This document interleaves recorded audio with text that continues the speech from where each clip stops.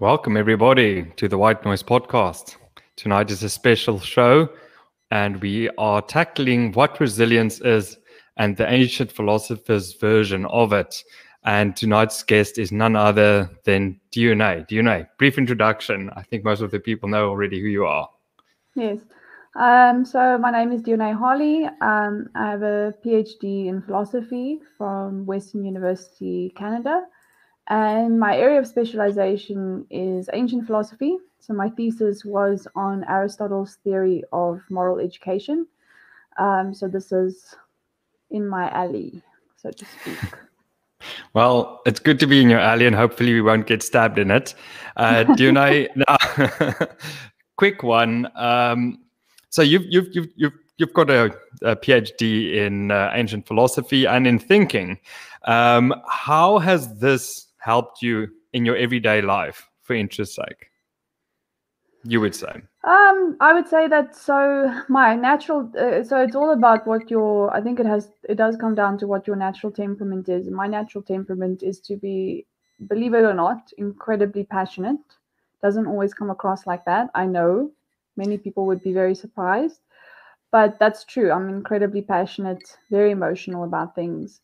And I think that how philosophy has benefited me is that it's given me the ability to take a step back and put things in a specific kind of perspective where I can use my reason to it's not to undermine your emotions, but it's to essentially just understand them better and to interrogate where your emotions are coming from and whether essentially the belief that's grounding your emotions is rational or irrational. And as and look, that's not just going to come with intellectual development in terms of education. It's going to come with your experience and your maturity in a lot of respects. But I would say that by developing my reason in a very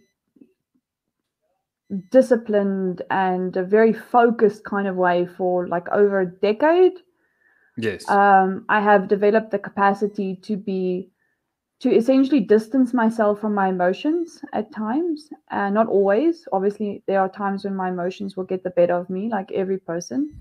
But yes. A lot of the time, even in the moment, I can distance myself from my emotions and I can rationally assess what's happening. And I can decide whether I'm going to give in to my emotions because I think that they're reasonable, or I can decide to not do that because I think that they are unreasonable. And again, I'm not perfect by any stretch of the imagination, but I would say that that's how philosophy and studying philosophy has benefited me in the long run. Excellent. Now, jumping from philosophy straight to resilience. Now, there's probably a lot of definitions out there. Maybe I'll start there.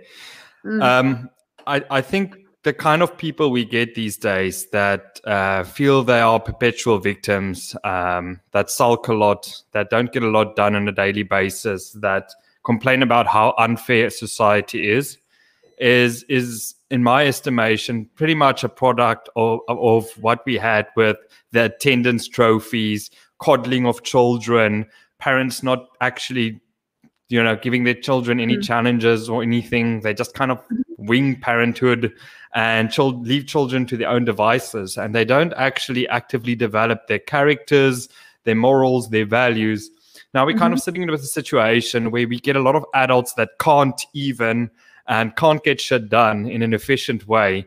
And a lot of people complaining about how the system is rigged against them, but they don't look inwards. And what I've realized with COVID and a few experiences in my own life is we've become very reliant on some systems. Like if I take we don't grow our own food anymore. We don't produce anything anymore to sustain ourselves. We rely wholly on retailers, wholesalers, and other people to provide for us. And with the whole advent of COVID and what we've seen with the state overreach and everything, I've realized the actual value of producing your own and having some skills in your back pocket for when times get tough, that you can actually produce some goods of your own, add some value, and have a thick skin if things get a bit tough. Because we saw a lot of people crumbling the moment they weren't allowed out under various pressures. They were not taking away from the pressures that they were and was inflicted by government. But I think a resilient society is much better able to take pushback and take adversity and propel themselves forward, and not stopping at an obstacle, but finding a way around that obstacle and actually conquering it to better yourself. And actually, the more you do that, the more you get into the habit of not seeing obstacles. You just see it as you have to think around that obstacle, and you have to think how you will overcome that. And with that kind of mindset, you actually breed people that are excellent at what they do. They are resilient, and they actually always move forward. They don't blame society. They don't blame anyone else. They look for their failures. They look inward if they do fail, and they ask themselves, how can I move forward and how can I better myself? And I think the net product of that is people that actually take responsibility and move us all forward in the long run, instead of dragging everyone down to the lowest common denominator. That's kind of my resilience mindset. And I think it starts internally. And the moment you start getting that mindset, you manifest it outward. So that's when you start, like the moment your mindset is right, you start going, you do martial arts, you go for your firearm license, you grow your own food. All these things start manifesting because you've got the right mindset. So that's my kind of, you're going to be the philosopher in this conversation. I'm going to be that pragmatic person. And I'm also going to kind of ask a few questions. If you go a bit above our mere mortal heads, I'm going to pull you back a bit and interrogate you. So that's my humble intro on resilience and kind of why it's important.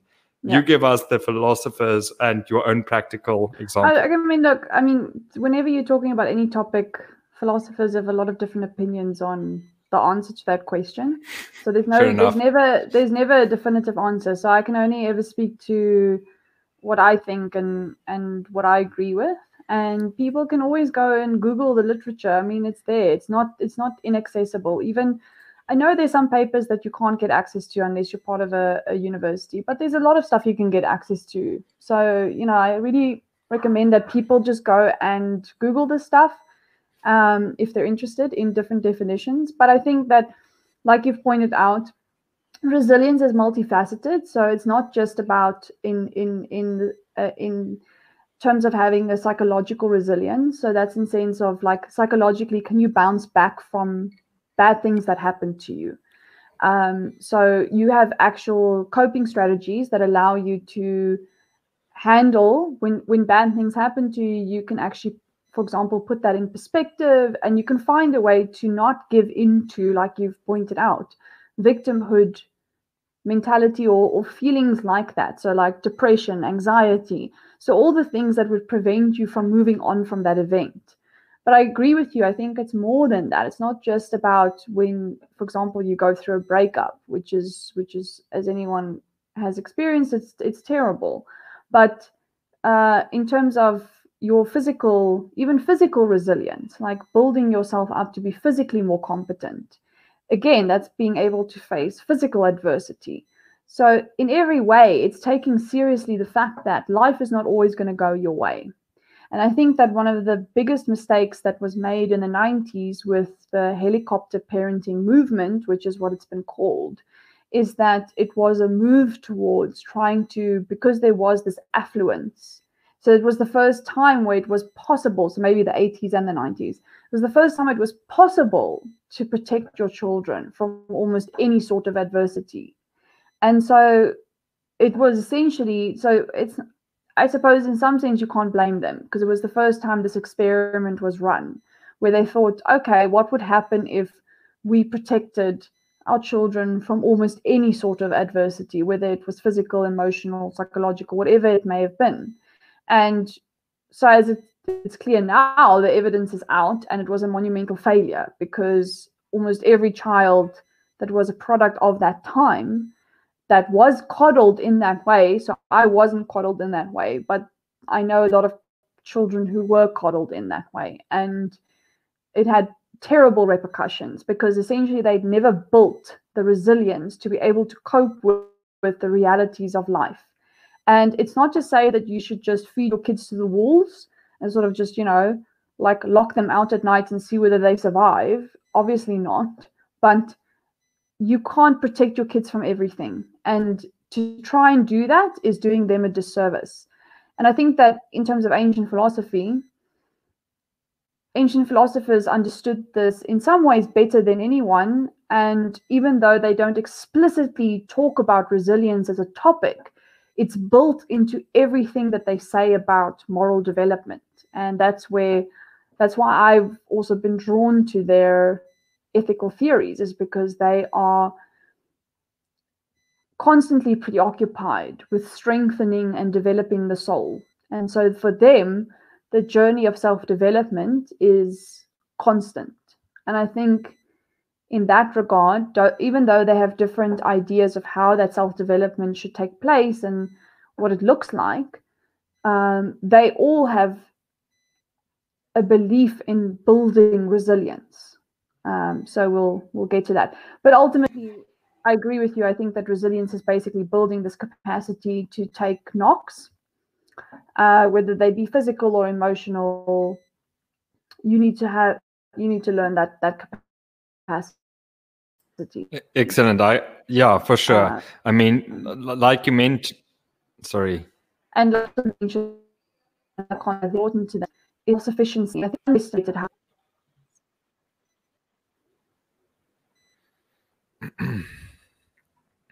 I lost you there for a bit, Duna. Can you just repeat that quickly? So the other concept I think is important, and it is very prevalent in ancient philosophy, is self-sufficiency. So it's the idea that to what extent are you dependent for your virtue on external circumstances? And different schools have different answers to that question. But I think that you mentioned that specifically being self-sufficient. And I think that building resilience partly is building self-sufficiency. It's saying that I'm not dependent on external factors and external events for my happiness, for my well-being, because you're going to have to accept that the world's not always going to go your way. There are things that are out of your control, and there needs to be an internal locus of control. If the moment you put the control externally, that's again where we go back and where you blame society, you blame the systems, you blame your race, you start blaming everything else, but you're not looking inward and saying, like, what can I control and what can I do better to better myself and everyone around me? Yes. And we seldomly see that, by the way. So yeah, just an interesting observation in the times we live in. Yes, and exactly. And and the reason we're talking about this, I mean, presumably there would be no other reason for us to talk about this in such explicit terms unless there was a need for it. And it seems to me that there is a need for it, because we've entered an age where, like you say, the locus of control is not internal, it's external. It's always society's fault, it's always my parents' fault, it's always someone else's fault that I'm in the situation that I'm in. And that's what I love about ancient philosophy, is that for the most part, in every way, they concede that life is crap. In most respects, life is shit. But it doesn't mean that you can't be happy. It doesn't mean that you can't be virtuous. Those are choices you make. It's not because it can't happen. So excellent. I think that's when... Sorry. Just conclude that. Sorry, I interrupted you there. So no, for me, that's exactly why I was drawn to it, is because I think that in terms of how they view the world, it's much more holistic than, and early modern philosophy is also a lot more holistic. But the moment in my opinion, my humble opinion, I know there are a lot of philosophers who would disagree with me, but in my opinion, the moment we entered contemporary philosophy, I feel like we lost sight of the big picture and we became too specialized. And it was detrimental to the field. But that's a separate discussion. That's a separate new episode. Okay, so segue us into tonight's episode. What do you want to talk about how you're going to break this down, and then let's get to it. Cool. So what I want to discuss is, I want to first go into a brief overview of the main schools of thought in ancient philosophy. So I'm not going to cover all of them, but that's just because we have time limitations. So I'll be covering Socrates, Plato, Aristotle, Epicurus, and the Stoics. And what I want to do is I want to give you a brief overview of their moral theory. And then I want to explain how that relates to resilience. Because as I said, they don't ever explicitly mention resilience, although I do believe that resilience is built into their way of thinking about moral development and virtue, which is a specific state of the soul. And that only comes about through you actually developing yourself and you choosing to do so. So if you're happy for me to get going. So Please let's start proceed. with Socrates. Let's start with Socrates. Okay. So Socrates is an interesting case precisely because we don't actually have documentation of his own writings and his own thinking, because whenever he did engage in philosophy, it was in person with an interlocutor, and those conversations weren't recorded. So Plato was his pupil. And Interlocutor, was that someone he engages with? yes, so that's the term you use for whoever he's talking to, and in every dialogue, and that's why every dialogue is a dramatic representation of that. So Plato's dialogues is where he tries to represent Socrates, his teacher, and then he also tries to develop his own positive position. So we've got this very kind of interesting dynamic between so we still have to figure out like how much of that is what Socrates thought and how much of that is what Plato actually thought. And so when we're talking about the early dialogues, we're generally scholars are comfortable with saying that that's what Socrates thought. But when it gets to the middle and the later dialogues, it presumably is more what Plato thought. And that's where Plato develops his positive conception of moral theory. And notably, the Republic is the most famous instantiation of that. Okay. So I'm going to talk about Socrates as Plato conceives of him. So you need to always remember that it's through a lens. It's through Plato's lens. It's not that we have independent evidence of what Socrates thought. But the one thing we can say about Socrates is that he had two kind of positions. One was in the early dialogues, that, which is the famous thing about Socrates, is that he proclaimed to know nothing.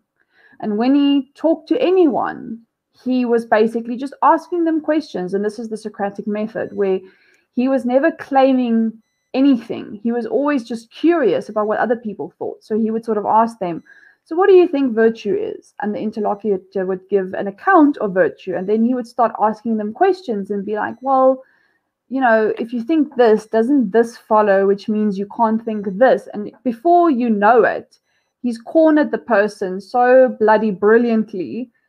And almost every dialogue in the early dialogues ends in aporia, which means that it ends in an impasse. So it's inconclusive. It's like, this is what virtue is. And then at the end of the dialogue, it's like, there's no answer to that, because if you go down the one road, you hit this contradiction. If you go down the other road, you hit this contradiction. And the whole point of it was to say that you don't actually know what you think you know. And I think that in that sense, it was the project of like humbling people. Does it also mean, sorry, does that also mean that most people, even though they've got a like belief set, that they inherently in some way or the other always contradict themselves, even with their core values in place? Yes. And they don't know that's the it. kind of, we had this conversation and we actually took a lot of my stuff to its logical end conclusion, as you like to say, and it's like, well, there's a contradiction. How do we reconcile this? So you and Socrates, you went also. Yeah. Oh, I see what you did there now. Thank you. I just applied the Socratic method, and I just asked you a bunch of questions, and then you were like, oh shit, yeah, actually that doesn't make sense. And that's what he did. He didn't have to actually like be confrontational. He just kind of drew people out and showed them that exactly that the thing that they think they know is something they actually don't know at all. And so that was the one method, was to essentially just illustrate that point, that you actually don't know the things you think you know. And then the other strategy he used was more a positive account, was more didactic in the sense that it was supposed to teach us about morality. And in that regard, Socrates was a virtue ethicist in the sense that he also believed that the path to So for him, though, virtue consisted in knowledge. So what that means, so he was an intellectualist. What that means is, to just like strip it, what that means is that he thinks that if you think that you have a conflicting desire that chocolate is good for you, but it isn't. So you know that you shouldn't eat the chocolate, but you want to eat the chocolate.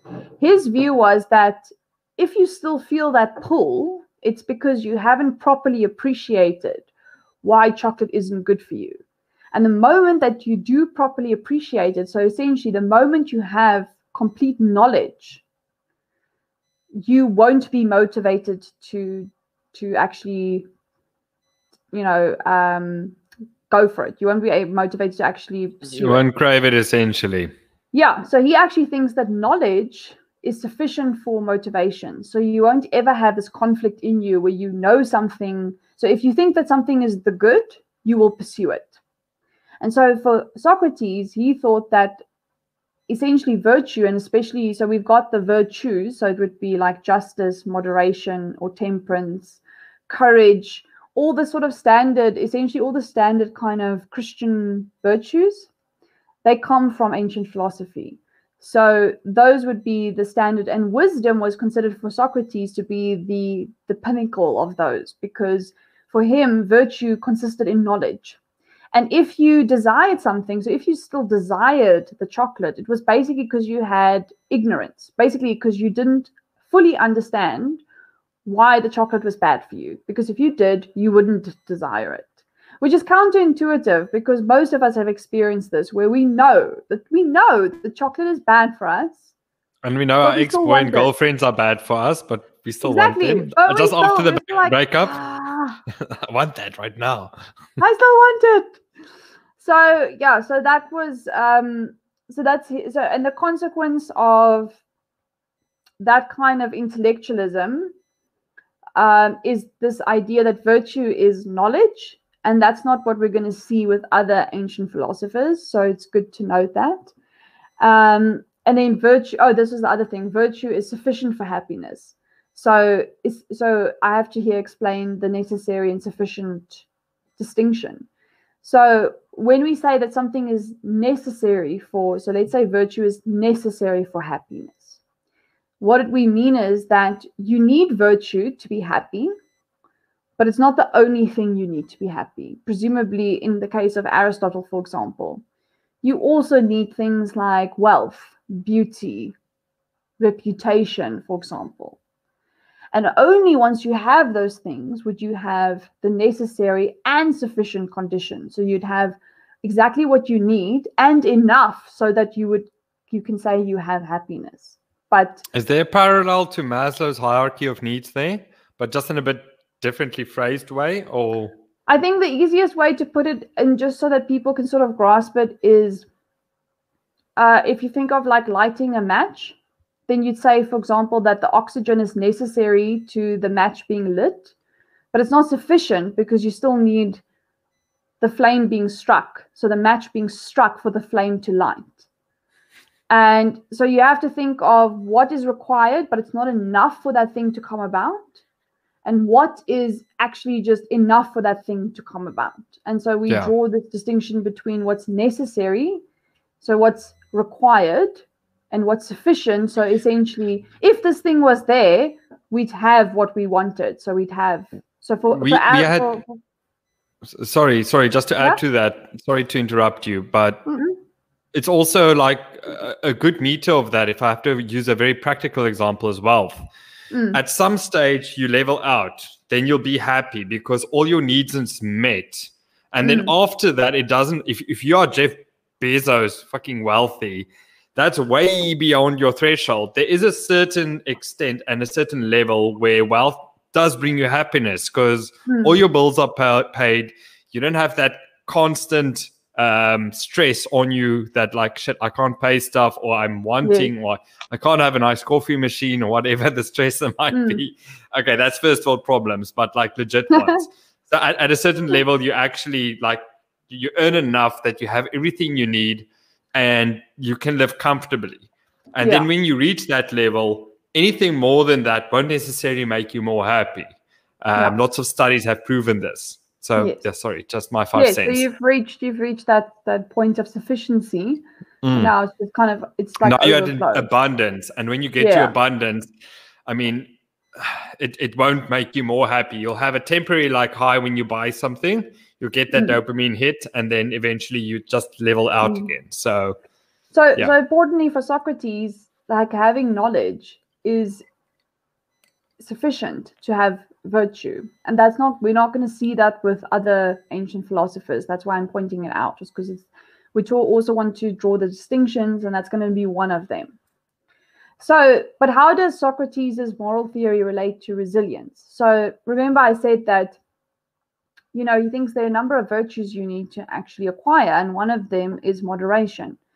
And so he does actually talk about, so the person, for example, who loses his son, and let's be real, in ancient Greece, it was very likely, given the wars and the time they were living in, that something terrible was going to befall you.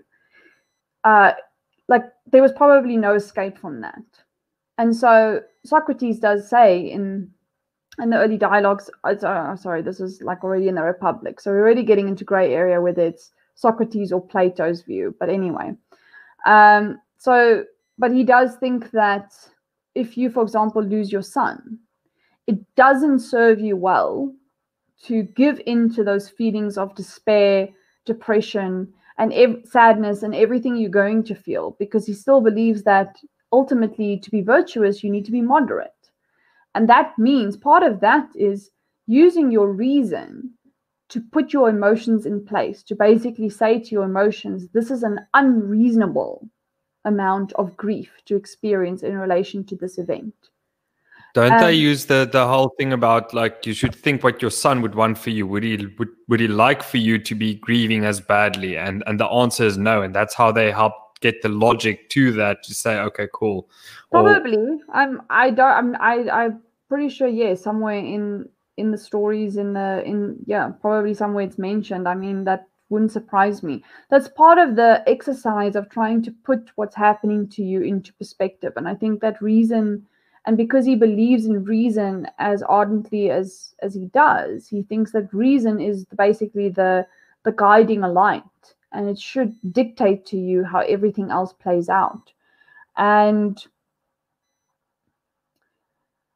there are 4 ways in which he thinks that by listening to your reason, you can actually learn to put that stuff in perspective. So when you're facing adversity, how do you essentially train yourself to not give into those emotions that are so overwhelming? And remember, resilience is not about you not feeling emotions intensely. You do feel them intensely. There's nothing wrong, because obviously people are different.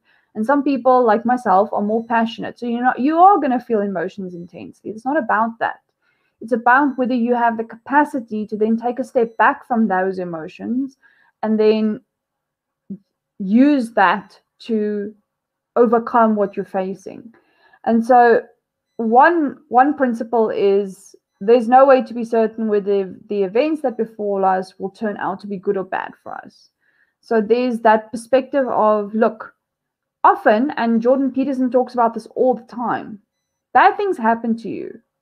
But at the end of the day, you have no idea at the end of the road whether that's a good thing or a bad thing, because often the things that you think at the time are the worst things that could have happened to you, are the things that ultimately led to really good things, or at least ultimately led to you developing yourself in ways that you didn't think you were ever capable of. So it tests you maybe in ways that you don't feel like you're ready, but it gives you an opportunity to grow that you otherwise wouldn't have had. So that's a good point, because there's a common thread with most successful people. They usually went through a barrage of shitty experience, like Joe Rogan, Peterson grew up very harshly. Most of the philosophers here that we're going to reference tonight, Marcus Aurelius lost several children. It's incredible, and that kind of develop some form of resilience, and then these people become quite badass in what they can and cannot take, and they just forge ahead then, because once you have, I think Yeah, we'll talk about this a bit later. But And I think the mistake people make is that they think that, and I think that's a cop out, is to think that those times when those people forge ahead is just because, you know, they were born that way. They were lucky. No, they weren't born that way. They made a choice. They were like, you know what?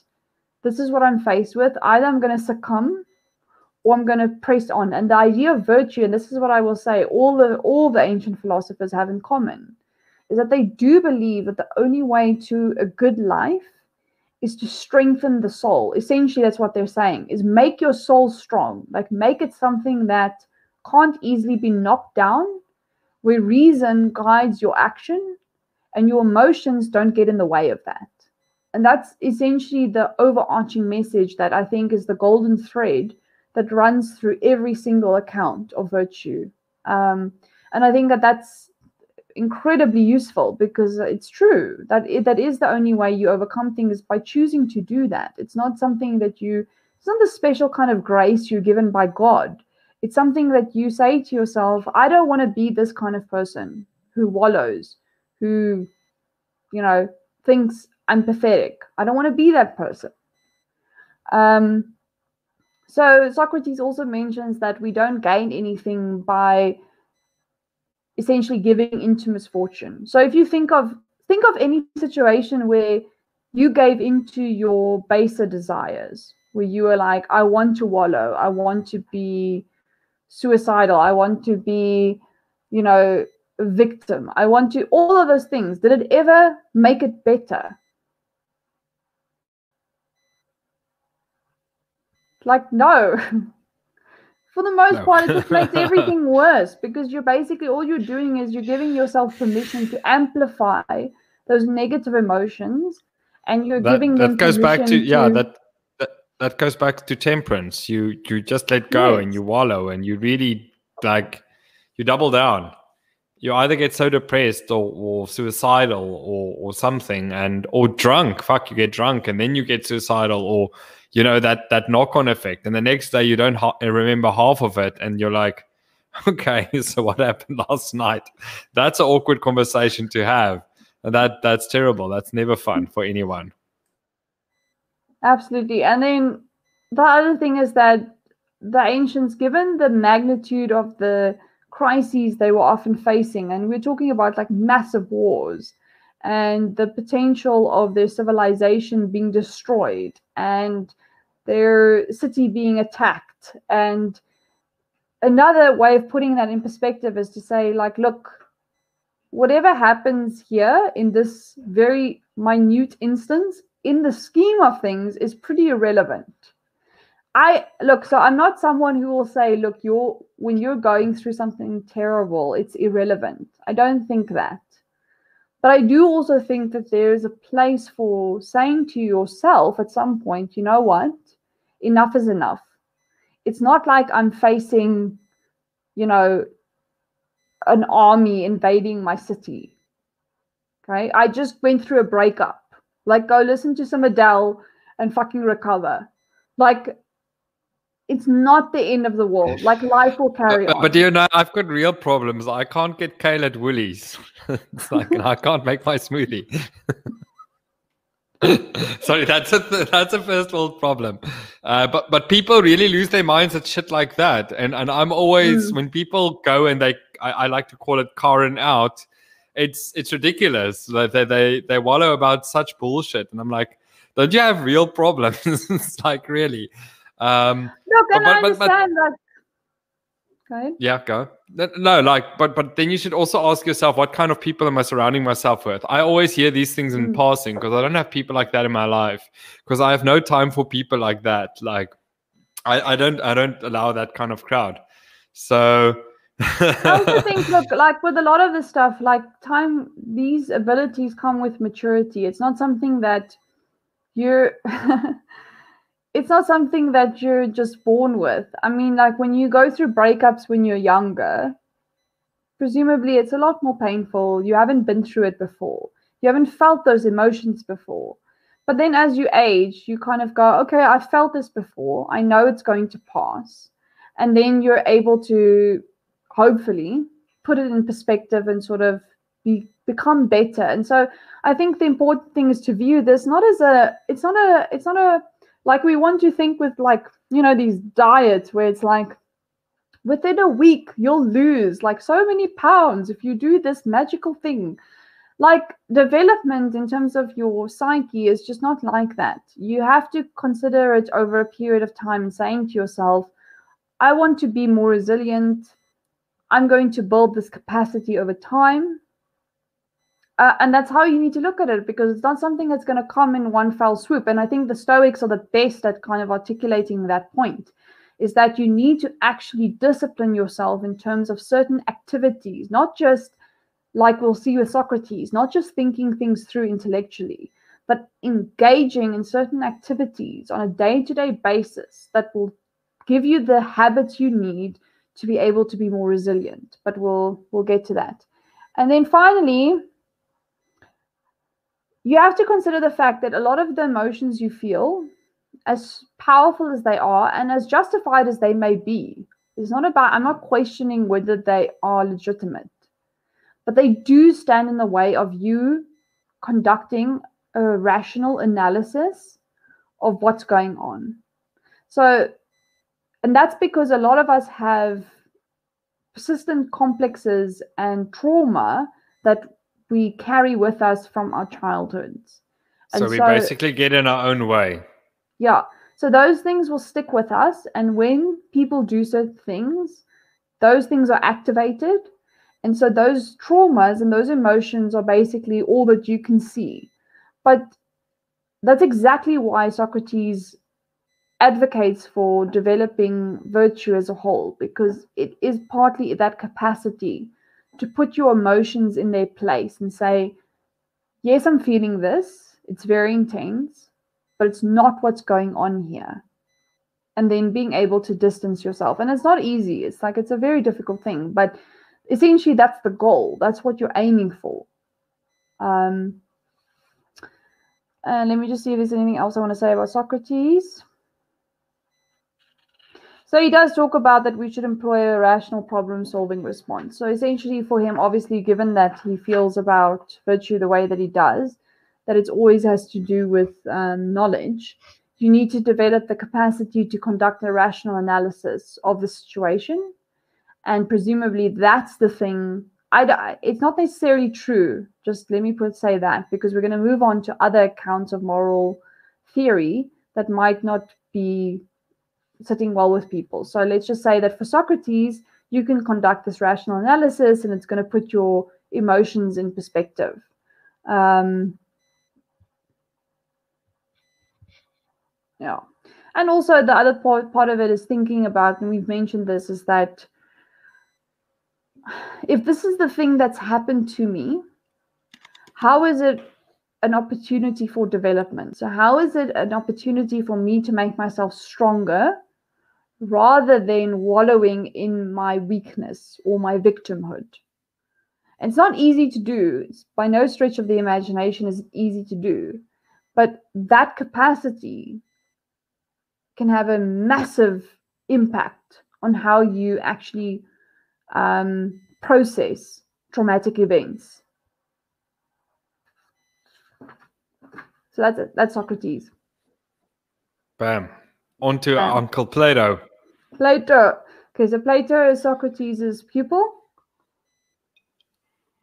And Plato develops a different conception of the soul. So he doesn't think that the soul is so determined by knowledge and so determined by this cognitive state where you go, if I know this thing, it's enough for my motivation to kick in to pursue it. So he doesn't think that. So the way he explains this concept of the tripartite soul, and Aristotle doesn't have that conception. He doesn't think the soul splits into three. He thinks the soul splits into two. It's very interesting. Won't get into that now. But Plato thinks that you have the tripartite soul. So he compares it to a city. So in the city, you'd have the rational part, which is the philosopher kings. So they essentially have an understanding of reason and what should happen in the city, and they rule the city. The warriors they occupy the spirited part of the soul. So that's where you have your emotions. And those emotions are often aiming at honor. That's very complicated. That's what my PhD thesis was on. So I'm not going to get into that. It's very, very complicated. And then you've got the people who are in charge of production. So you've got the farmers, the artisans, those people, and they represent the appetite. So they represent the need for sex, food, and drink. And for Plato, this was a representation of the soul. So in the soul, you have the rational faculty, you have the emotional faculty, and you have the appetitive faculty. And that's how he actually explains that you can have this conflict. You can have the rational capacity say to you, this is what the good is. This is what I should pursue. But your appetite, so let's say you really want to have sex with someone, is saying that even though my reason's telling me you seriously shouldn't have sex with that person, my appetite is going, no, but I really want to. I'm going to bang them anyway. Anyway, I'm just going to do it. Anyway. And so it seems to be a more realistic account of what we actually experience when we So it's logic versus impulse, basically. Yes. And so what moral virtue ends up being is bringing your impulses or your appetites and your spirit in line with what your reason demands. So all that your reason is going to do is tell you this is the right action if you've developed it properly. And now what you have to do is convince your spirit and your appetite that they need to go along with that, and they need to not distract you to pursue other things. And that's a very difficult... Try doing that after a night out when you're driving past the McDonald's, not to stop. Exactly, right? And order 20 cheeseburgers. It's a difficult thing to do, DNA. Believe you me. I've been through this. I know these things. Okay. So that's that. Okay, and so that's Plato's, so that's in the Republic. And that's Plato's essentially his positive account of the soul and how a city ought to be governed. And for him, the political organization of a city, like I've said, at the head of that is the philosopher kings. And the philosopher kings are at the head of that because, and here's the part I don't think people often appreciate, even though it sounds incredibly elitist, and I absolutely do not agree with Plato's Republic because it is so statist, I actually want to shoot myself in the head. But at the end of the day, he also says that the philosopher kings have to put themselves through an awful lot to be considered the philosopher kings. And here's where the resilience aspect comes in, because they can't be the philosopher kings without going through an incredibly rigorous process of being trained. And this is the part where they develop and like inhuman kind of resilience. Is this mental and physical and training? And obviously when I say mental, I'm talking about physical, the moral dimensions as well, and emotional levels everywhere. So they go very holistic. Absolutely. So they go through various stages. They start from when they're little, very young. They start going through physical training, and they through gymnastics and physical exercise. I mean, think of 300, like the Spartans, like the way those children are from a very young age expected to be physically competent. That's like what Plato is expecting of the philosopher kings. Like they have to develop themselves physically, then they have to develop themselves emotionally, and he thinks that they do that through music and poetry. They have to develop the appropriate emotional sensibilities. These are also moral sensibilities. Again, that's a very complex notion. I'm not going to get into that, but it's a very complicated idea. And then beyond that, they have to develop themselves intellectually. And this is where they encounter the forms. And I'm going to give a very brief explanation of the forms. It's an incredibly complex notion. I'm not going to pretend that we're going to have the time to go through it here, but it's the difference between Plato and Aristotle is that Plato believes in the forms and Aristotle doesn't believe in the forms. So Plato believes that there are these perfect instantiations of any specific quality. So if we talk about beauty, the form of beauty, okay, let's talk about something else. Let's use circularity. It's an easy example. So if we're talking about a circular object, there's a perfect instantiation of that object, which is circularity as such. So it is literally a perfect circle. And it doesn't exist in the experiential realm. It only exists beyond this realm, and only reason can access it. So the philosopher kings are the only ones who can contemplate the forms. But every instance of circularity, so every circular object we see in the world, is an instantiation of circularity as such, or the form of circularity. And the point of this is to ground. So the reason why he invokes the forms is because it grounds the existence of things. So for him, forms are being, and when they're instantiated in the world, it's becoming. So it's not perfect. So essentially, the form of circularity would be the perfect version of a circular object. And so it's the highest cognitive form that, yes, that you can conceive of. Yes. And then we've got cheaper imitations in this realm about circular ones, because having that perfect circular form, it's not always practical, or it just falls off the practicality of it. Yes, and the form, so the perfect instance of it, is what grounds the imperfect instances of it metaphysically. So the only reason that the imperfect versions exist is because there's this perfect version that exists in the world of reason. And only the philosopher kings have been trained to access that through reason. And it's only through that contemplation of the forms that, and here's the important point, that they can in any way access the good. And the good is essentially what grounds the forms. So it's a very deep concept. And I'm not going to go into it here because it's incredibly complicated. So in other words, you're very much in shit when your philosopher king is a sociopath or a complete fucking psycho. But they wouldn't be, because they would never get to that level. This is the point. The whole point of this program is what about one episode? We must talk about Nero. I think it's Nero. There was a complete tyrant, but he started off nicely, and then later he became. But the signs were there even from a young age. But this is okay. Well, there were so many tyrants at that time. It's actually incredible. But the point of what Plato was trying to, and of course, this is an ideal. Okay, it's not like, of course, yes. There's no perfect recipe. We know there's no utopia in this world, and that's why I also question it, because it's another utopia. So that's why I also and it's because it's so statist. I'm like, for example, at some point he even considers that the nuclear family should be destroyed and children should be taken from their parents to be put in these kind of communal parenting facilities, and you know what I mean. It's like it's extreme. You call it communal parent facilities. I call it spurs, playing areas. That's exactly where they take those people. Yeah, exactly.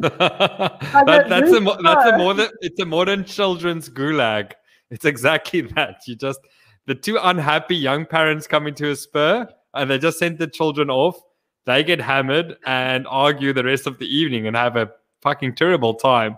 While the children just plays and have a good 5, 10 or 20 or half an hour until their parents bail. That's nice. Yeah, at least they're ignorant of what's happening. Anyway, so that's Plato.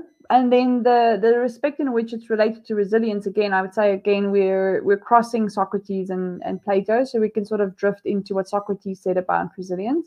But I think for me, what stands out about Plato is, again, like we were talking about at the beginning, it's this multifaceted notion of resilience, that it's not just psychological, it's physical resilience. And for him, you could only qualify to be a philosopher king if you had gone through literally every physical, emotional, and intellectual challenge that could ever fucking be put in your way, and you conquered it. So a rite of passage, and we've lost that in modern times. There's no more rites of passages.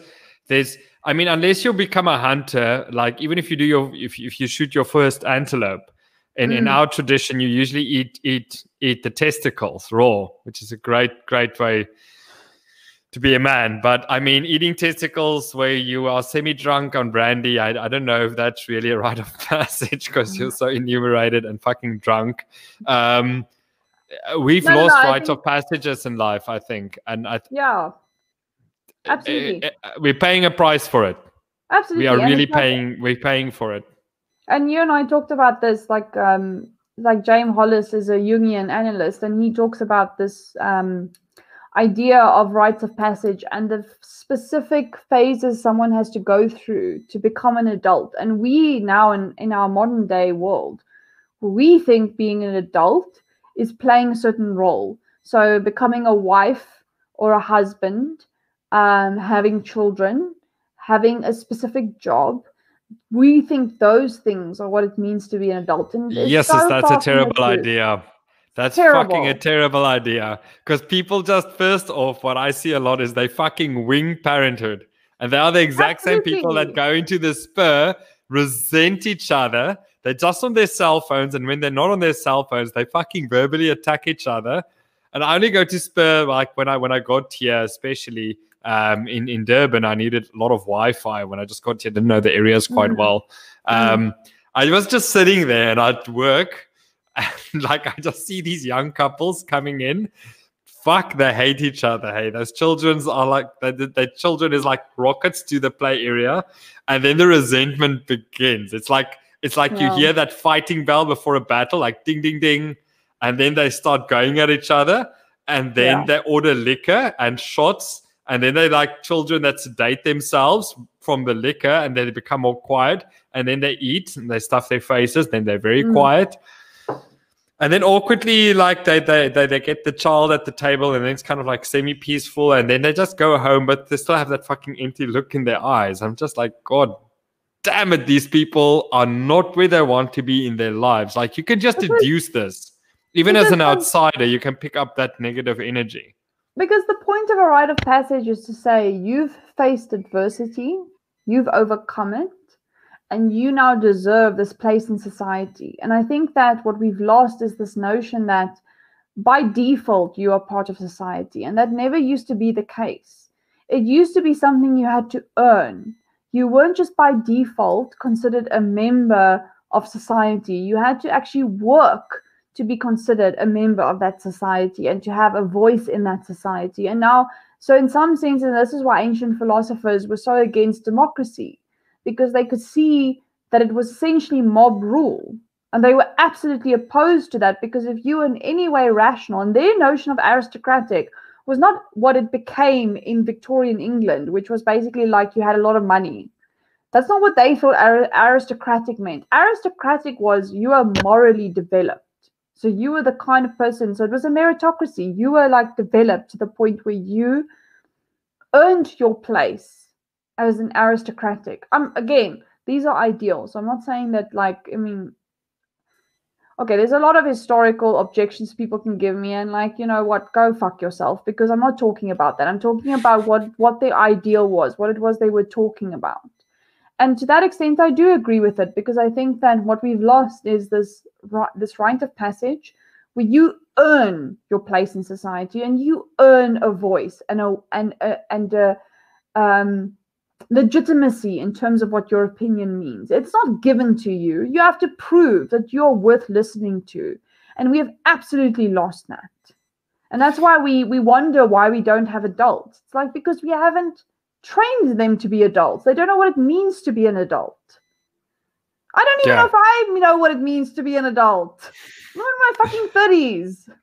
I just, like, what's tax returns? So do you know, I think we've finished off Socrates, Plato. Let's move on to Aristotle. Cool. Like Afrikaans people will call them Aristotle. No, that's Mexican, sorry.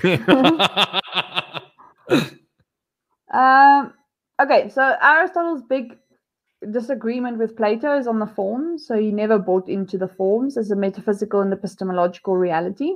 So he rejects that. But what he does think is that again, he thinks that to be virtuous doesn't mean you're going to be happy, because to be happy, you also need other goods. And these other goods are things like you need, beauty, reputation, fortune, health, a bunch of other things. So he doesn't think virtue is sufficient for happiness. He thinks it's necessary for happiness, but it's not enough. You need other things too. And the other big difference is his argument towards virtue is not dependent on the forms. His argument towards virtue is to say, what function do humans have? So if you could reduce it, if you say for something like a flautist, it's like someone plays the flute. So in terms of what they're doing, their function is to play the flute well. That's what it means to be a flautist. But if you're talking about humans, what is it that they do well? So what is their function?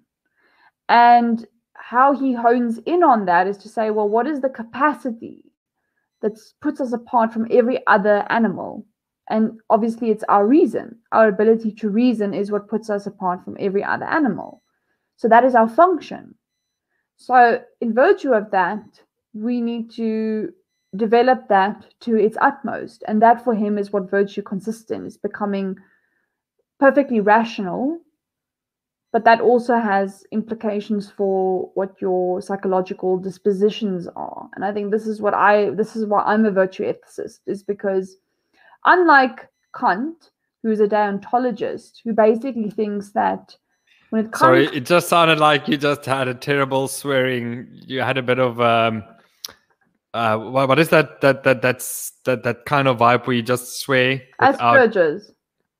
Tourette's. Yeah, Tourette's. Yeah, it just sounded like you had a Tourette's there. No. And then I just wanted to say, like, I don't care about playing flutes, but if someone plays mine, I won't complain. Please continue, Diona. I just had to rudely interrupt you there with overtly toxic masculine jokes. I know. It's ridiculous. Come on. All these phallic symbols, left, right, and center. It's throwing me off. I can't even fucking focus right now. Fucking hell. So when it comes to someone like Kant, he's a deontologist, and so he thinks that what it means to be moral is to make the right decision, and you use the categorical imperative to decide what the right decision is.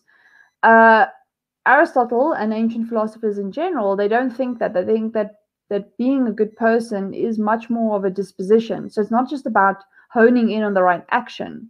You have to have the right emotion to the right extent in the correct circumstances to be considered a moral person. So it's a very complex psychological disposition. So let's say someone does something unjust to you. You need to know what's the right action in response.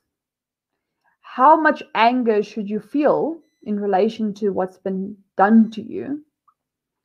And under what conditions would you feel that? And if you don't have that, then you're not a moral person, and that's why being moral is not supposed to be easy. I think that's what people don't understand. Being moral is actually a very difficult thing, because it means that in most cases, you're going to have to put aside what's convenient and what's easy to do the right thing. And yes, maybe at the beginning, you won't feel the right emotions to the right extent in the way that Aristotle says you should.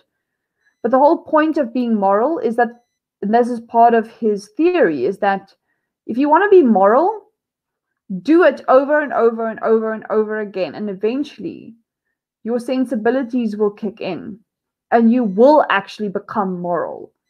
So it's kind of like the fake it until you make it. But at least you have the capacity to identify what is it you need to do. And that's resilience, because that's saying, even when my emotions are telling me I want to have this kind of reaction, my reason is telling me that's completely over the top and it's not proportional to what's going on. So can I play devil's advocate here? Of course. So not putting the sledgehammer to Christianity, but we've all seen a term I think we all know very well, being skynheilig. It's being overtly virtuous all the time, but but your actions completely contradict your level of how virtuous you think you are. So you will think that you are holier than thou art, but behind the scenes you are fucking up dramatically with how you really are. But every Sunday you go to church and you sit there and you're like, I'm a great person. And it's not just like, it never sits well with me when people are like that. I like authentic people that are always consistent in what they do. Whether I'm going to them for a Saturday braai or I won't go to church with them, but anyway, I go to them and I always kind of get a consistent image of them. I think there is something in our culture that we find that people are trying to be overtly. Actually, it's not just Christianity that falls into this. I mean, social the justice far warriors. left as well.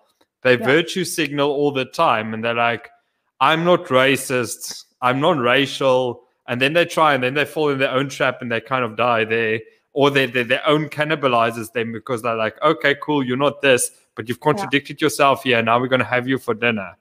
And I think that's probably a big honey trap for being virtuous as such that a lot of people fall into. But I don't think this is in line with the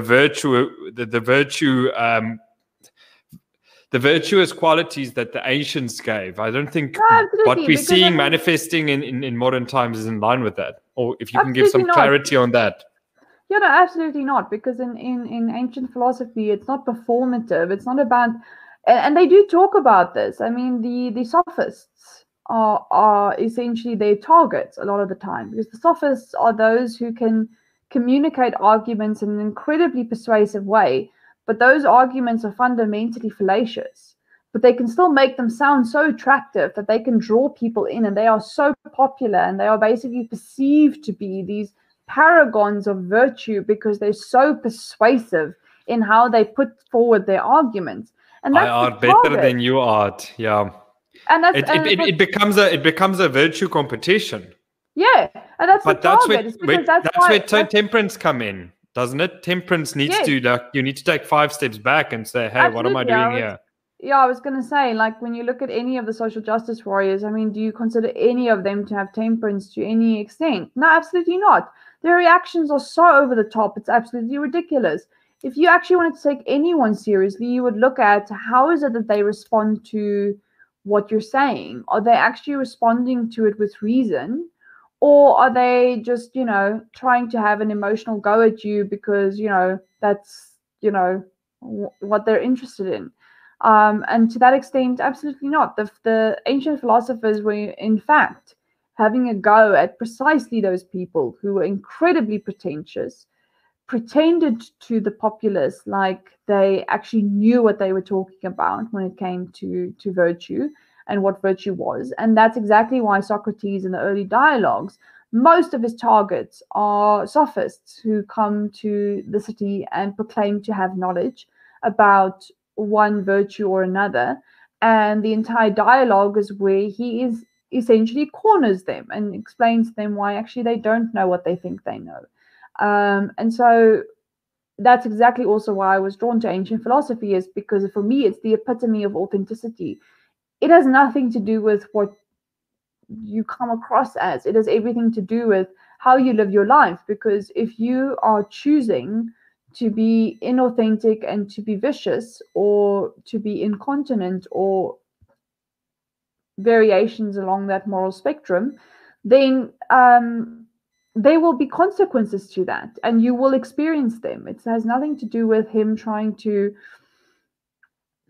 get you to love yourself and to, if anything, ancient philosophers are about you facing the reality of who you are as a person and striving to be better, because they're trying to show you that if you do try and be better, there's so much to be had by doing so.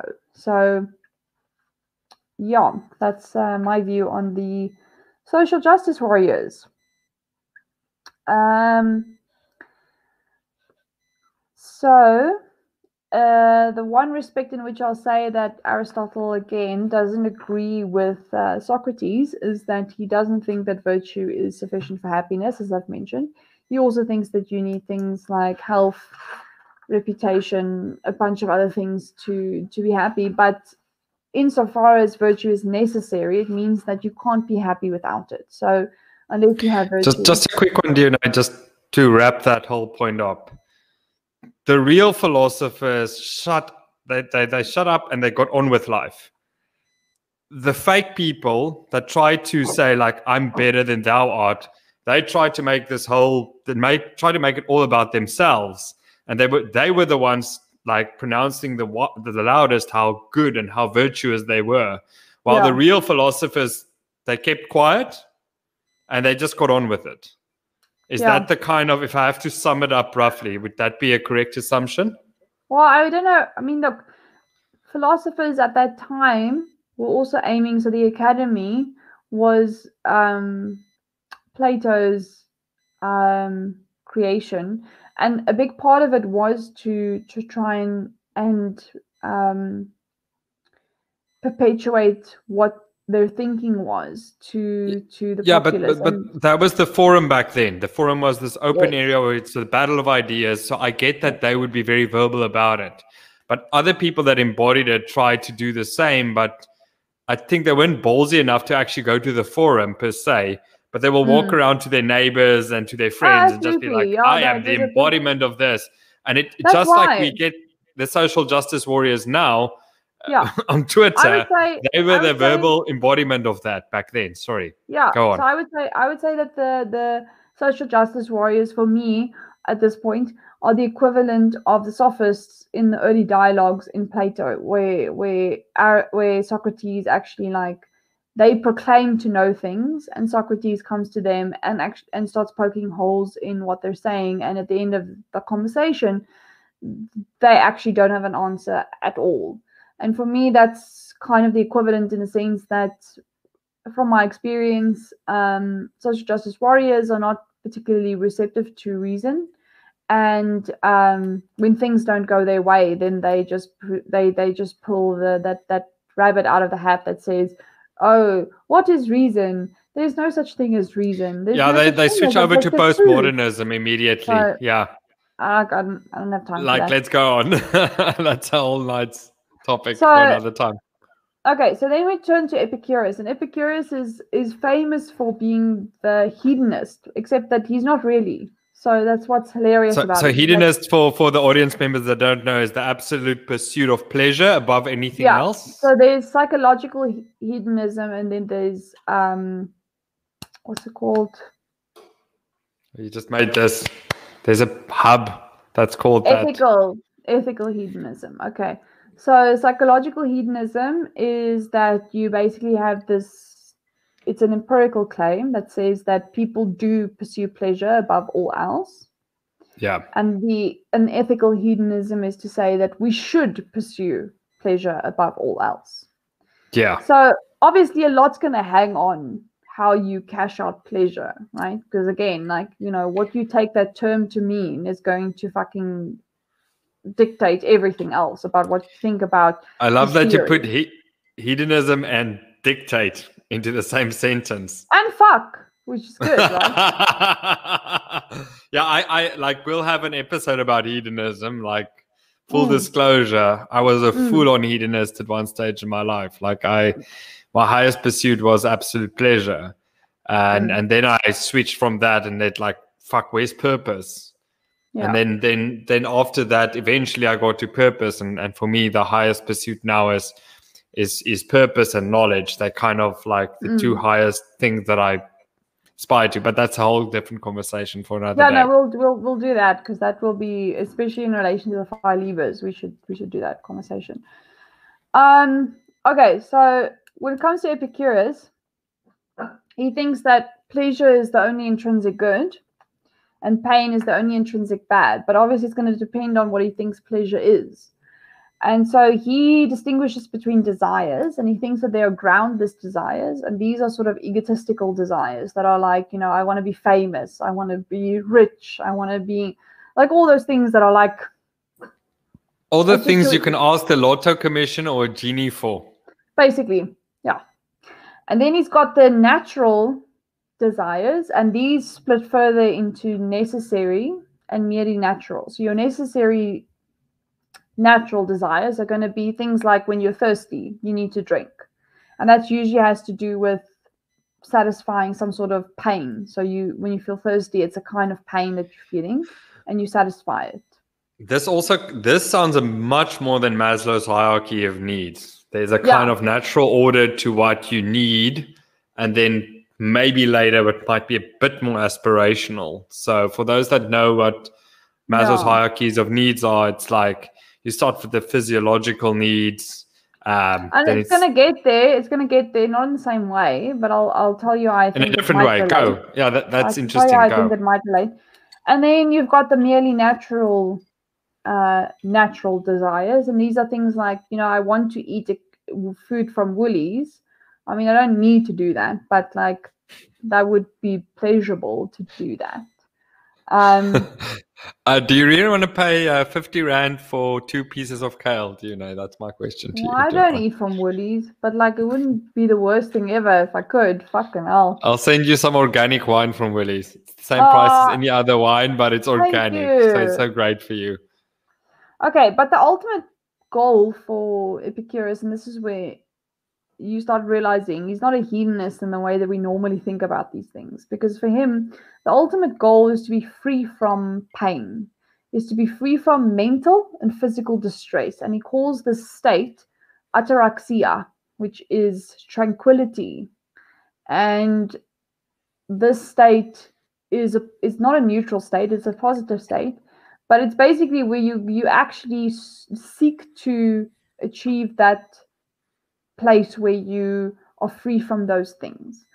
And in that regard, he then thinks that virtue, being virtuous, is the best way to get to that place of ataraxia. So I'm going to give you an example just to illustrate. So he talks about in the principal doctrines, he talks about justice.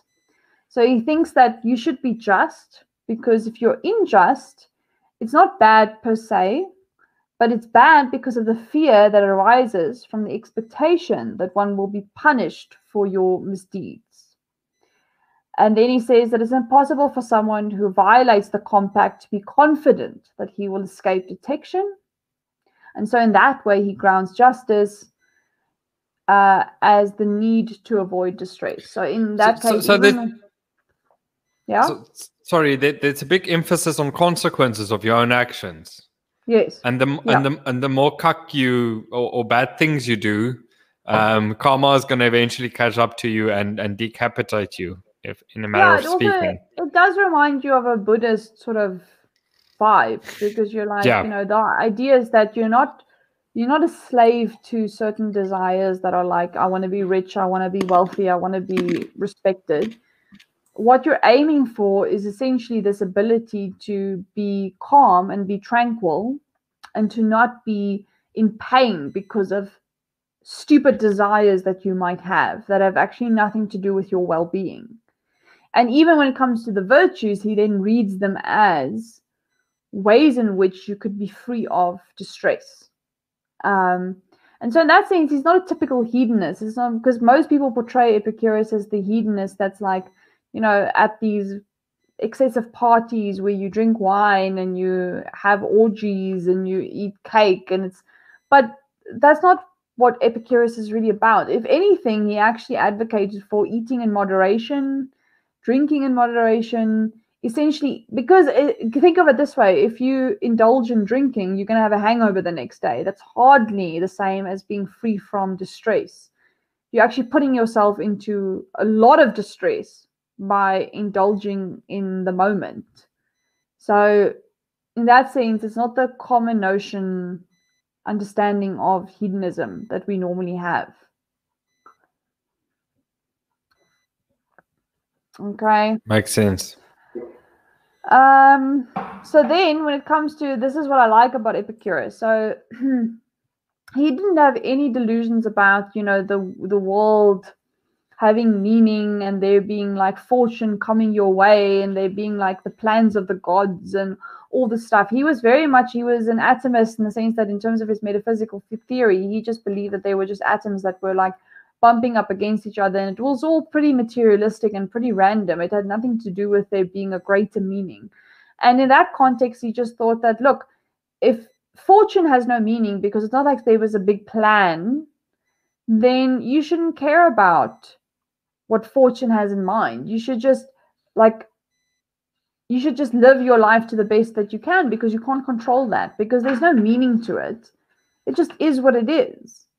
So in that respect, for Epicurus, it was also very much again about locating where are your irrational beliefs about nature, about yourself, and all of that, and saying that if you actually dispensed with those irrational beliefs, you would be a lot more resilient, because you would be able to handle, in the case of the world, things not turning out the way you wanted them to, because you'd know that there's no bigger plan. It's just what happened. Stuff just happens. So it's not because you are a bad person or because the other person was a bad person. It's just what happened. So interesting that you say that. Newton is a great example of this. He had so many great theories that he brought, theory of gravity and everything, but eventually there came a pinnacle to what he thought he was capable of. And then he also resigned himself, like, this is above me, only God knows this. And he kind of took 2 steps back. Also in a way that's a cop-out, because he just thought it was above his abilities. But given what he's done, if he would have just had a different mindset, he would have actually cracked it eventually and broke through that. But because he resigned to that fatalist kind of thing, you know what, it's fate, I can't, this is not in my hands. He resigned his agency to a higher being, or to something. Again, he's transferring internal locus of control externally to a divine being or entity, and he copped out. We could have seen much more of him if he didn't do that. And we see this in a lot of times in history repeating itself, where someone just resigns himself to a external locus of control, be it a deity or their own ability. They're just like, fuck it, I can't do this, and bam. It's like, God, guys, you're selling yourselves short. You did such good work. And for me, it's like one of my, it's not my big regret. It's just like, if these people actually just never went that way, what else could they have accomplished? And that's always fascinating to me. Yeah. Well, in that case, I don't know if you're going to like the Stoics very much, but we'll get to that. So Epicurus also thought that we shouldn't think anything of death, which is his famous argument that death has nothing to us, because if all you care about is pleasure, the pursuit of pleasure, the lack thereof, then when you're dead, there's no such thing. There's no having pleasure or not having it. So why do you care about it? You're not around, so why would it in any way weigh on your consciousness cease to exist? There's no heaven, no hell, no afterlife, no reincarnation. You're not experiencing anything. So why should you fear it? Because it's not let's go to the Stoics then. Wait, I'm not. Oh, you're not done? My bad. I'm almost done. I'm almost done. Just hang on. So, and for a lot of people, their anxiety and their fear and depression comes from that belief about what happens when they die. Does it have meaning? All the stuff. But if you start just accepting the fact that my life is all that has meaning, and after I die, there's not going to be anything, so I don't need to be anxious about it because I'm not going to experience it. I'm not going to be there. Then again, it opens up the capacity for you to bounce back faster, because you don't cave to certain feelings because your reason is telling you there's no reason to do that. It's not rational to give into those emotions because they have no meaning. I like to think of it like this. Every day I'm dying. Every day that I live is a day less that I have. And every day I'm dying slowly. And I have the choice moving forward what I'm doing with the little time I have left. Just because I'm now 30 or 20 something doesn't mean I will have a 60 or 80 years left. Exactly. So you have to decide kind of fatalistically, like, okay, what's inevitable in this life? Death. Death comes for us all. It doesn't spare anyone or anything. So you have to make peace with that. And then every day you live, it's like, review that day and it's like, is this really kind of how I want to do it? And improve with increments. Yeah, that's kind of how I see it. It's a strange way to look at it, but that's kind of how I look at it. I do a daily review and I'm like, did I really do everything as good as I could? Like, yeah, like that's a day less that I have left. And time is the one thing you can never recuperate. Like, time is the one thing that's truly finite in our existence. And people need to realize that. Like, money, wealth, health is also finite, but that's very much linked to time, because the older we get, the more fucked we get. So health and time are the truly two finite things that I can see in my life. That's really, it's a very limited resource, and once that runs out, that you can't purchase more unless you develop a time machine. But good luck with that, because it requires a lot of fucking energy. So you need a black hole's kind of energy to pull that off. So cheers to you, wherever you are, will ever get that running. Sorry, DNA, I derailed you. No. And then the final thing that I do want to mention, because all ancient philosophers do mention this at some point, is the value of friendship. So for them, the ability to be resilient is made easier. So if you want to be more resilient, cultivating friendship is a very important part of that. And so again, I'll turn to Aristotle, because he's my hero. That friendship is not just like Facebook friends. That's not friendship. He actually distinguishes between different kinds of friendship. And for him, the only friendship that matters is not the one where, you get some sort of pleasure out of it, or because, they serve some sort of end of yours, but it's because you both actually develop each other in terms of your virtue. So he calls it a virtuous friendship. And that's the friendship most people don't want. It's the hardest kind of friendship, but it's also the most meaningful kind of friendship. Is it a friend that calls you out at your bullshit, and also a friend that pushes you, almost like a healthy kind of rival? Yes. We're always kind of testing the waters and moving upward in an intellectual and a career capacity. Both of you are like this the whole time. But you're also calling each other out in your bullshit. You're like, you know what you did now, what you said to this guy or to your wife tonight was not good. Like, you need to work on yourself, man. Yeah. Because people don't value truth. You and I have had this discussion many times. Like, absolutely. People can't stand or take truth. They like a good fuzzy ride. And the moment you call them out, and you and I both agree, like, we call each other out on everything. Like, if you fuck up or I fuck up, we're like, I think you did that thing again. Yep. But we're happy for it, because like at that moment you feel vulnerable, you feel enraged, you feel like, why is this happening? Or why do I perpetuate this thought? And then you look inwards, and then eventually you overcome it and you move forward. That's growth. That's and also progress. we have, as a result, we have conflict with each other. So like, if we call each other out, it's not like we just like, both of us are pretty feisty, so it's not like we just take it and roll over. We do argue with each other, we fight with each other, but that's the point, is that you actually strengthen each other. It's not about, no relationship with having is comfortable. And I think that's a big distinction that people need to clarify for themselves, is, do they want a comfortable relationship, or do they want a meaningful one? And meaningful relationships are not comfortable. But at this flip side of that is that it's the most pleasure and the most joy you'll ever feel in life is when you find someone you can have that meaningful relationship with. And that counts for romantic partners, friendships, even colleagues. Like, if you're not willing to have that struggle with someone, it's not meaningful. It's basically just another Facebook friend, and you can write them off and they're not going to care, and you're not going to care. Yes.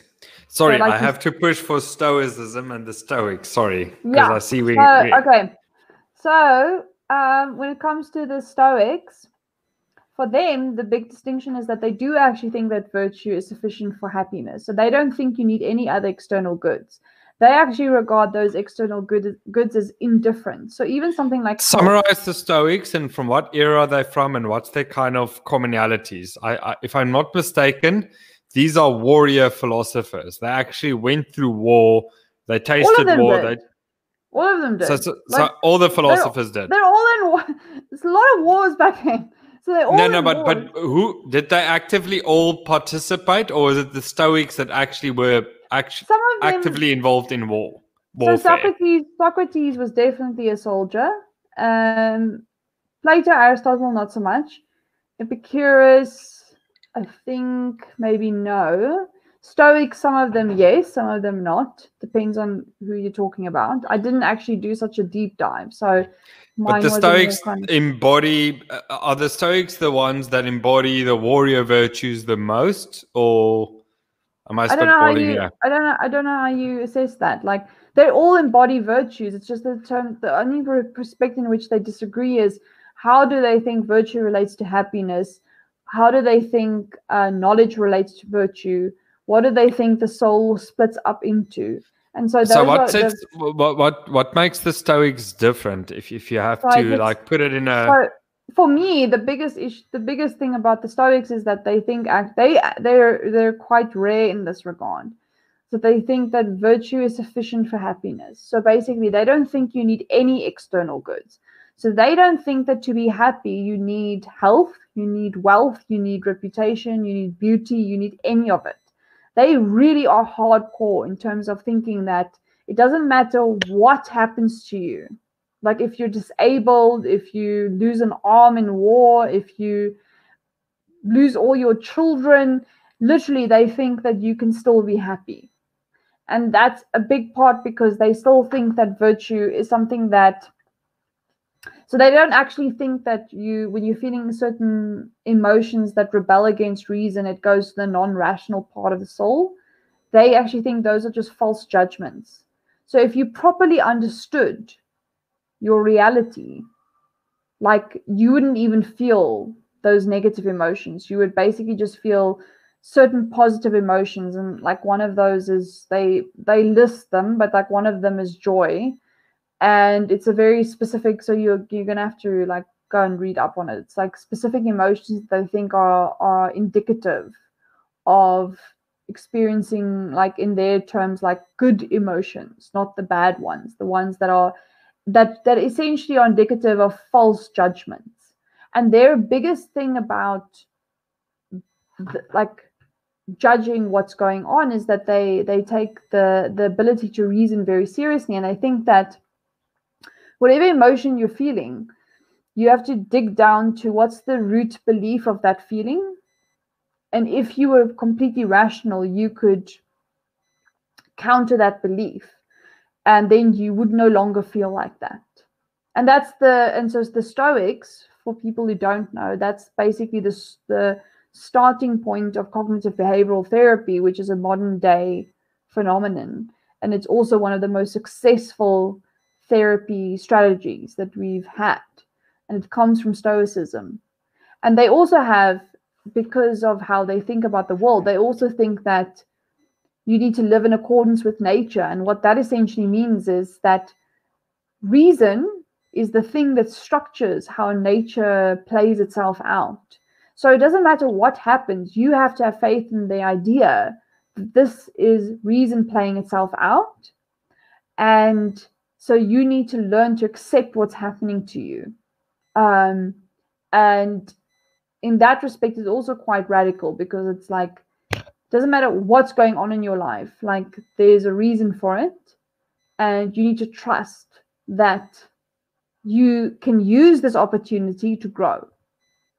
And so they do actually have some strategies. Like they actually have a lot. One of them is, for example, you need to basically assess why you think what you think. You need to keep a journal, and every day write in that journal to identify what are the core beliefs that inform your emotions that you think hold you back. And then you can assess like why are those beliefs false and problematic, and through a rational interrogation. So it's a journal. It's a journal to remind yourself like why you're getting in your own way. We Yes. spoke earlier about trauma that's been inflicted on you throughout your life, and that affects you moving forward. There are blockers for you achieving your ultimate success and whatever you want to achieve.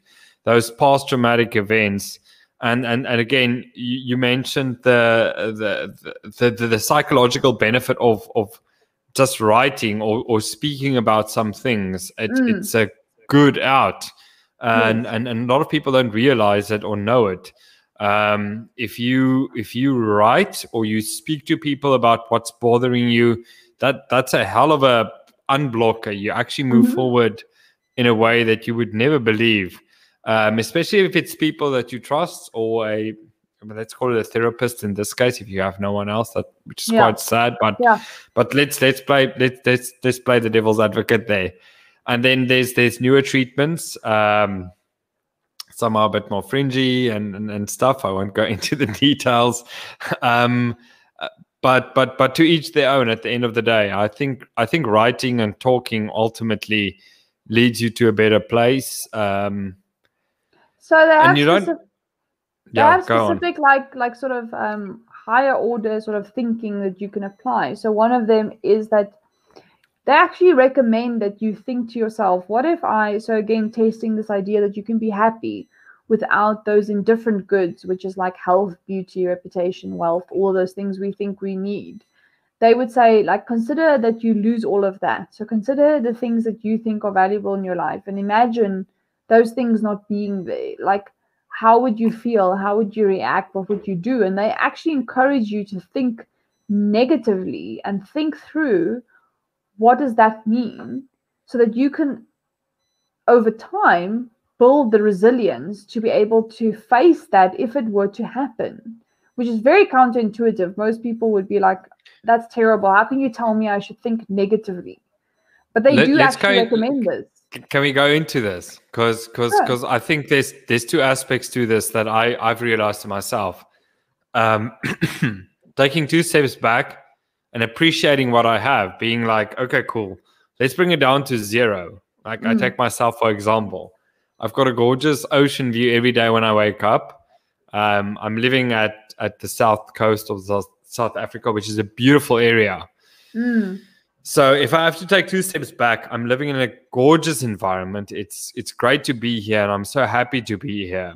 But you do sometimes take it for granted. So you have to take 2 or 50 steps back sometimes to realize what you have and what you've achieved and appreciate that. Yeah.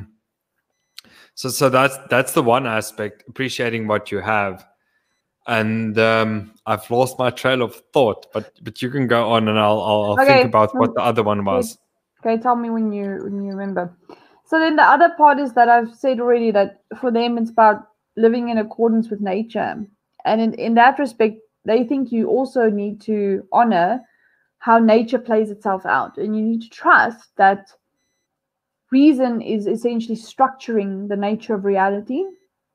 And so if there's something that's happening to you, it's better to just accept it rather than try and fight it, because whenever you try and fight it, it's making things worse. And I think that, I'm not going to say, like, if someone loses their child, that was meant to be, or, that was fine. I mean, that's a terrible fucking thing to say to someone. But at the end of the day, there's truth to this idea that you can't change it. It is what it is.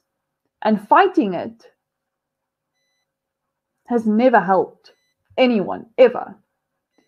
And it's not about, like, it's not about you not feeling the emotions intensely or needing time to work through it or anything like that. But it is about just understanding that reality is what it is. You can't fight it. So you need to find a way to come to terms with it. And yeah, that's the one part. Sorry, the other thing, and I'll make it quick and sweet and quick and slick, is that overtly positive attitude. Like, you always need to be positive and think positive. It's bullshit. No, it's counterproductive. If anything, it's counterproductive. Because sometimes you have to go back to the drawing board. You have to indulge these negative feelings and go like, okay, where am I now and where am I going? And then you have to acknowledge, like, fuck, I haven't done everything right.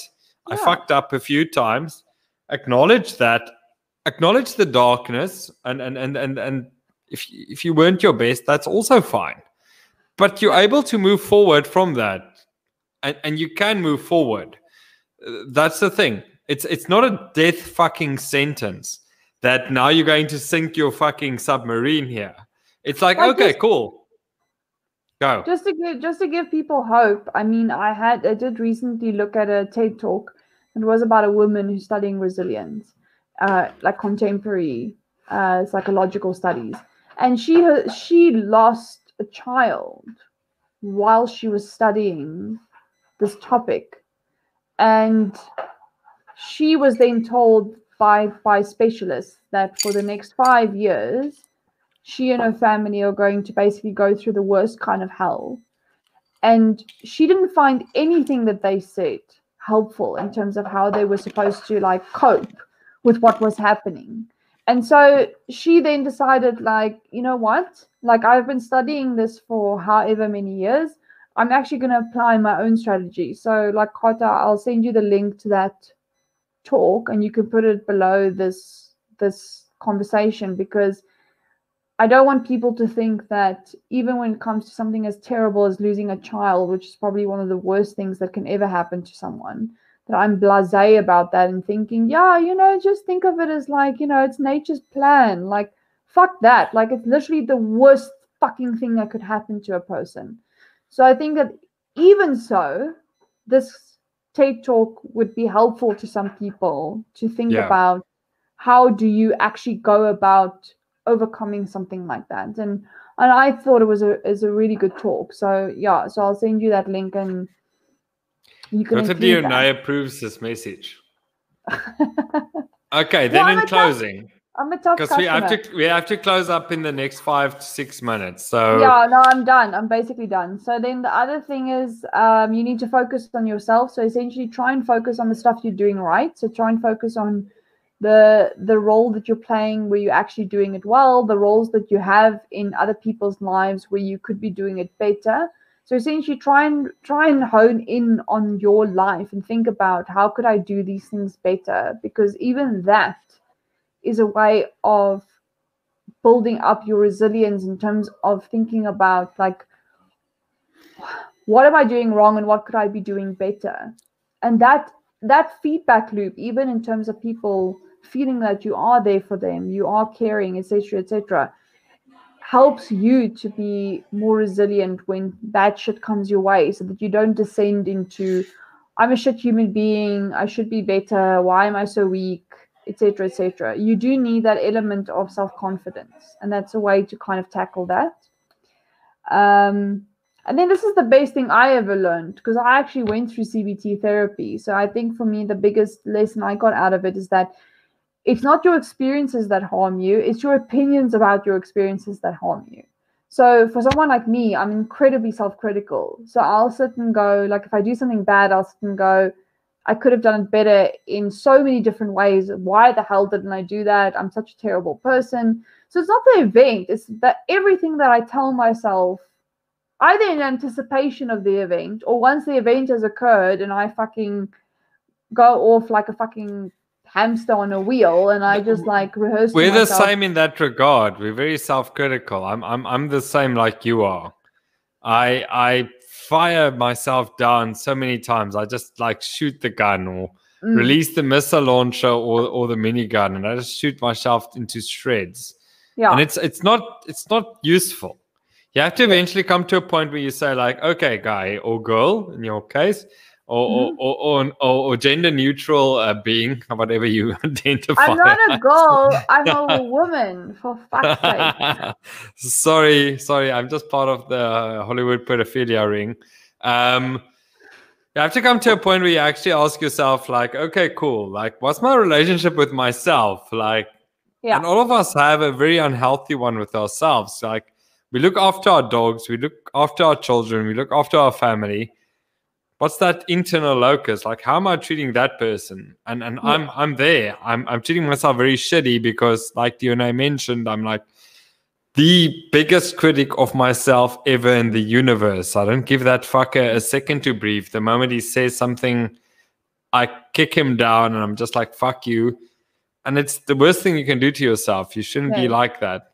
Yes. So yeah, and that's my the final thing is just, you know, again, like we said earlier, recognize it as an opportunity for growth. So when bad things happen to you, you have two choices ultimately. You can either succumb to those things and become the worst version of yourself, or you can try and rise above it. And I can say that any day of the week, even if you just try and you maybe don't succeed in being the best person you can be, just trying to be not the worst version of yourself is still better. It's still a win. And so that perspective, in this way, the Stoics try and say, like, take a different perspective on what's happening. And in that way, you can maybe over time, it's not like it's not an overnight thing. It's over time. You can convince yourself and habituate yourself to react in a certain way to adversity. And that's resilience. That's basically developing the strategies to bounce back from bad shit that happens to you. And in this day and age, I think we need that more than ever, because so many generations haven't really been taught that. And we've lost that ancient wisdom that's been sitting there for over 2,000 years. It's absolutely ridiculous that we don't still actually try and harness that to live better lives. I do think the grandparents and great grandparents actually might have embodied that, because they had harder lives. Yeah. And they tried to they tried to actually embody that as much as they can. But from the grandparents to great parents to current parents, I mean, convenience is king. People just want to buy their children McDonald's and quick foods and fast foods. Then they get obese and they've got high blood pressures, and parents are just like, oh, fuck, what's this? Like, I'm just going to buy pills. It's like, no, start with the diet and start with how you treat your children, like look after them. Or don't have children at all, because you're incapable of being a good parent. But people don't think like that. They don't think laterally. And you and I will be talking about that on the 7th of December, whether you should have kids or not. Yeah, that's going to be a fun one. Do you know, in closing, is there anything else you want to add to this conversation? Are we closing it off? Do you want to add some wisdom, and then I'll close off as well? Yeah. Go. So I just want to say, like, I think that from my perspective, as someone who has studied ancient philosophy for quite a long time, I think that it still has a lot of wisdom to offer. And I think even more so because I think that in a lot of ways, the periods they went through were a lot more trying than what we go through now.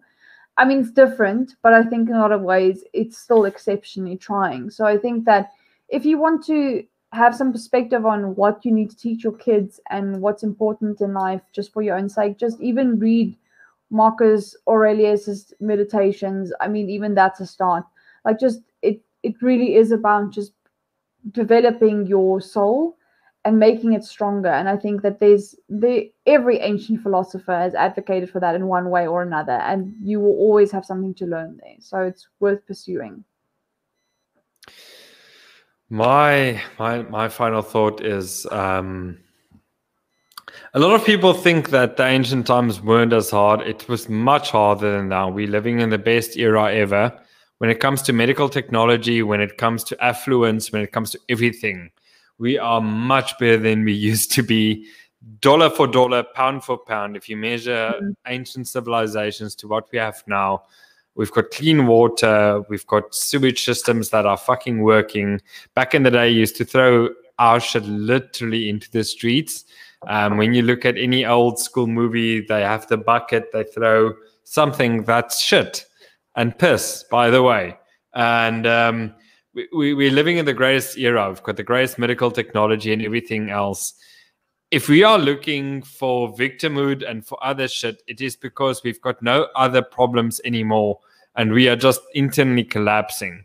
And that's my theory about it. I think we are internally collapsing.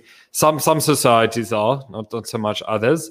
And I think we have to look inward and ask ourselves, is things really as bad as we say it is? Or is this just an illusion or distraction? And I think everyone can draw their own conclusions on that.